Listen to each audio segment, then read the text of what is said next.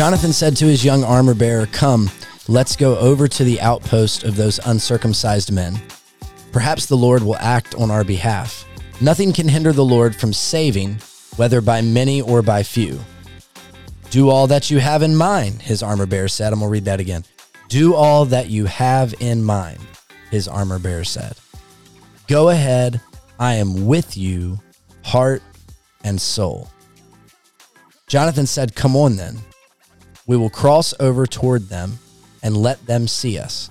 If they say to us, 'Wait there until we come to you,' we will stay where we are and not go up to them. But if they say, 'Come up to us,' we will climb up, because that will be our sign that the Lord has given them into our hands." So both of them showed themselves to the Philistine outpost. "Look," said the Philistines, "the Hebrews are crawling out of the holes they were hiding in." The men at the outpost shouted to Jonathan and his armor bearer, "Come up to us and we'll teach you a lesson." So Jonathan said to his armor bearer, "Climb up after me. The Lord has given them into the hand of Israel." Jonathan climbed up using his hands and feet. That's really key, because when you're using your hands and feet, you can't hold anything else. With his armor bearer right behind him. The Philistines fell before Jonathan, and his armor bearer followed and killed behind him.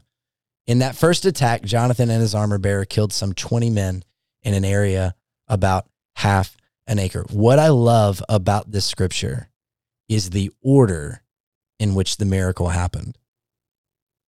So, Joe, I don't know if you're like me, but I can get caught up so many times thinking that the way God works is there's a miracle, and that miracle will grow my faith. And then because my faith is strong, I will be passionate about supporting and backing others. Have you ever been caught in that? I think so. I think I've heard this term armor bearer used in so many different contexts. All right, tell me about that. That I'm just trying to put it back in the context of how it was actually founded. Okay, give me an idea of how it maybe is. A lot of times you hear that word armor bearer, and if you're like me and you spent like more than 10 years on a church staff, an armor bearer is another way of saying, here's somebody that's got my back. Totally. That's going to go with me and do what I say and have a great attitude about it. Right.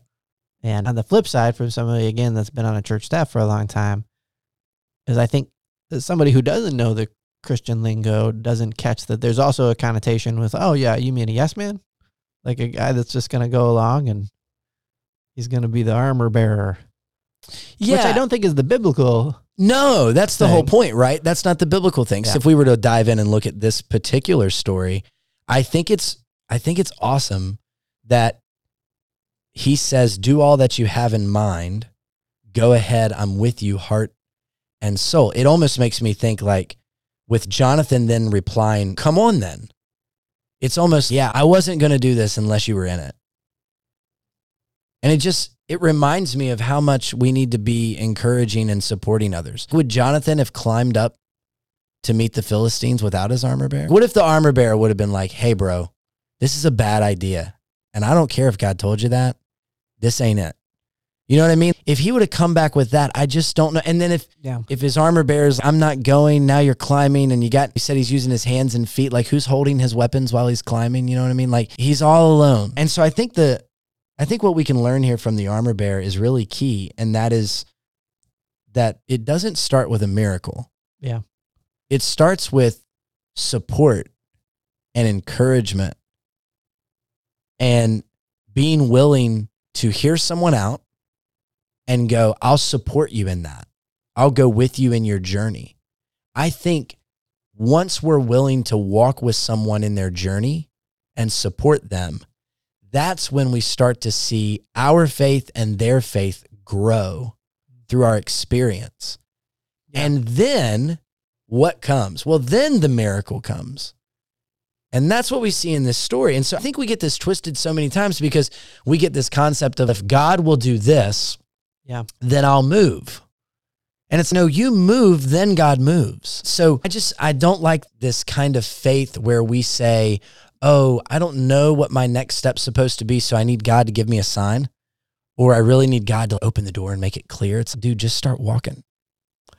Yeah, in this case, they were like, if they say this, we should go. If we say this, we shouldn't go. But they said that after, that's my point. They said that After they made a plan. they show support after their faith is strong. And then it's boom, there it is. And then they walk in obedience when it may, dude, how nervous. Yeah, I think a lot of people Would are you getting be? this term wrong because I Googled it real quick. What's meant by armor bearer in Love the it. Bible? What does it say? Churchgoers.com.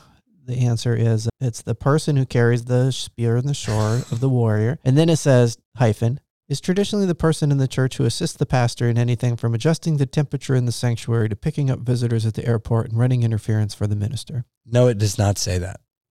It says That's that? the Google sponsored result. So I think that's where my confusion was coming from. I guess what I'm saying is Wow. we have certainly changed the definition of this term from Big the time. biblical definition. And I think one of the things that's really lost in that is that I feel like in the Old Testament, in these stories with armor bearers and like David and Jonathan, and there is an element of deep friendship that is just not around anymore.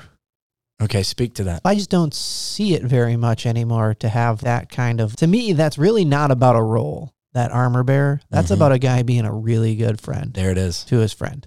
Yeah. And he's, I think we should do this. And I don't think it was about his job as armor bearer and what he should say as armor bearer No, because your life is on the line at that He's point. gonna This is a fight very people big deal. to death. Yeah, to with death. this And you're guy. outnumbered. This is just a really good friend who is like willing to back up his friendship with actions. Totally. And you think about even those other examples of, and I say Old Testament friendship because there's really, the disciples don't really have that kind of gotten each other's backness like some of these Old Testament Yeah, characters not all of do. them. Certainly not all of them. And so I feel like there is, when I hear these stories, honestly, the big takeaway that I feel is, man, I need to start being better friends to people so I Yeah. have better friends in my life. Yeah. Like I need to call somebody and go hang out. Exactly. And because I think that's a huge missing component for a lot of people. Yeah. You don't want to have a perception or a non-perception or what does that mean about me that I'm really good friends with somebody. Wow. Yeah, Yeah. see, and I don't have the teenagers yet, so I don't see that. Different world for teenagers right now, man. It's totally different. way different than we went to school. What do you think it's going to be like when my kids a Way decade from different. now? Like, unbelievable, right? The things that are like, we were talking about this the other day. Grandpa was in town. Grandma and Grandpa were in town. Yeah. And Grandpa asked the granddaughters, hey, what is it? I hear this word all the time. What does it mean to be woke? Oh, gosh. And then my teenage daughters tried to explain it to him. And he said, so what you're saying is Grandpa's not woke. Yeah, that's what we're saying, Grandpa. But I think there is a lot of, what I think it boils down to is confusion and just people not accepting each other. It's like the new form of bullying. Mm. Is this whole idea of you can't say that about a group of people, that's insensitive. You can't generalize and make that whole statement. And so it just has everybody, which I actually think is really good. Like, why should we say stuff that's going to offend a bunch of people? Like, maybe there's some stuff in our language we should get rid of. That's probably really great Okay. for us. Sure. But I do think, unfortunately, there's a backside of it. This idea that everything has to be fair and equitable for everybody. Yeah. That ends up meaning that people who don't do the right thing and treat people as fair as equitably as everybody else get beat up. Yeah. Yeah. And it's no, idiot. People should be treated fairly, you stupid idiots. Yeah. Get beat down. It's, maybe Yeah. we're not treating everybody fairly. Yeah, it kind of gets backwards the way the rules work. It reminds me of the story in Acts where Paul is telling the Jewish synagogue the gospel that they believe goes against the law of Moses, and the mob essentially says, like, you're going against the law of Moses, which is in that law is do not murder, and they follow that up with, we're not going to eat or sleep until we kill you. And I just like, that's just craziness, right? That's a frenzy. And when you have a mob, when you have a frenzy, like, this is the kind of stuff that happens. Like you start getting so radical sometimes. And I know that's a buzzword, but still you start getting so radical that you step over your own truths because you can't keep them straight. Yeah. And so I'm with you. I don't think anybody needs to be offended, but I do think that if we're offending people with the gospel, then we're offending them with the gospel. That's one thing that's consistent throughout the Bible, is that if people are getting offended, offend them with the gospel. Don't offend them with your opinions, and don't offend them with something that you take personally. I like what you said, though, I took a weird way of getting there, but ultimately the thing that kind of pops to my mind in stories like this from the Old Testament is, man, I need to be a better friend to people. Yeah, that's what I was going to say. I like what you said about that. It's people who believe in you to be better than you think you are, and then you rise to the occasion. And I think that's kind of what I was trying to get to, is that I think if we can look at ourselves in that way of not God needs to do something in someone's life, and then after that, I'll be part of it, or God needs to do something in my life, and then after that, my faith will grow. If we would be willing to think about it from the standpoint of, it's my job to start supporting this now and have faith that it's going to happen. And if I do that, then I can trust that I'm going to see a miracle in the end. And that's what I see in this story. And I'm with you. I think if we can start encouraging others, supporting others, and being a good friend to others, we can start leading them towards Christ. Yeah.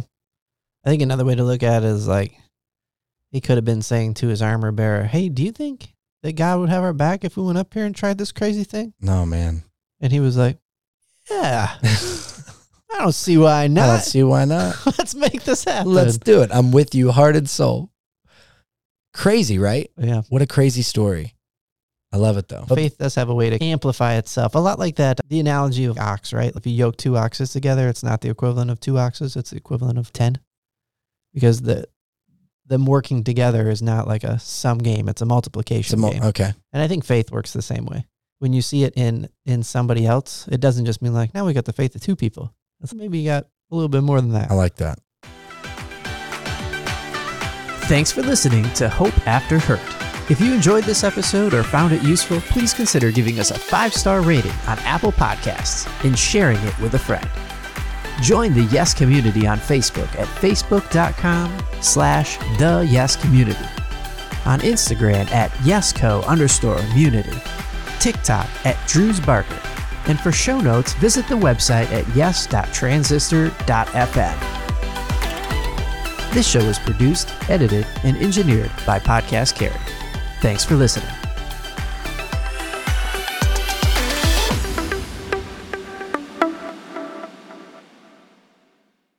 TDF Furniture carries over 50 brands at prices 60 to 95% off suggested retail. From outdoor sets to dining room tables and recliners, they have it all.